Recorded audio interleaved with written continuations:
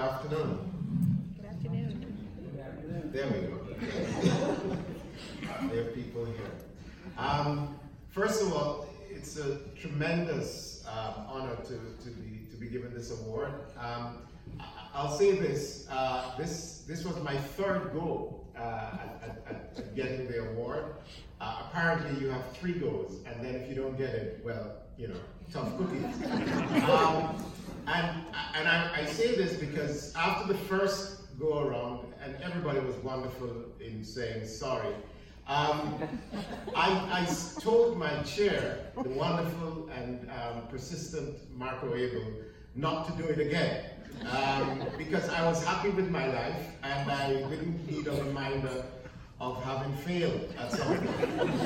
And but to his credit, he insisted, and the second time it happened, he sheepishly told me that it happened again. At which point, true to form, I said, don't do it again. And but persistence is a wonderful trait, and he insisted that we should go again. So the people I want to thank are those people like Joy Castro and Ken Price, some of my colleagues who happily persisted in nominating me for this award. That's one thing I would say. 2, having sat on many of these award committees for professors and so on, I understand what that process is like and how difficult it is to select from a rich and dynamic and really broad-based group of scholars, creators, scientists, and innovators. And therefore, I didn't sort of go around sulking when it wasn't my turn.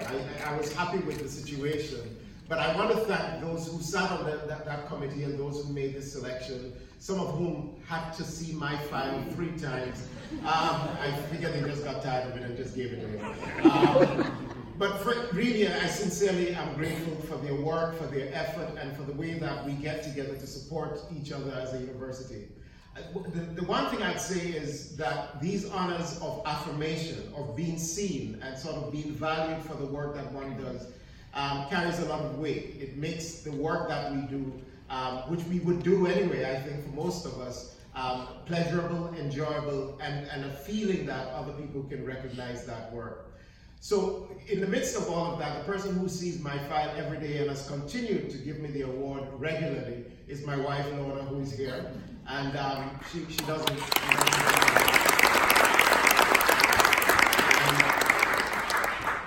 And I'm grateful to Lorna for persisting with me. See that persistence theme? This is what writers do. They sort of...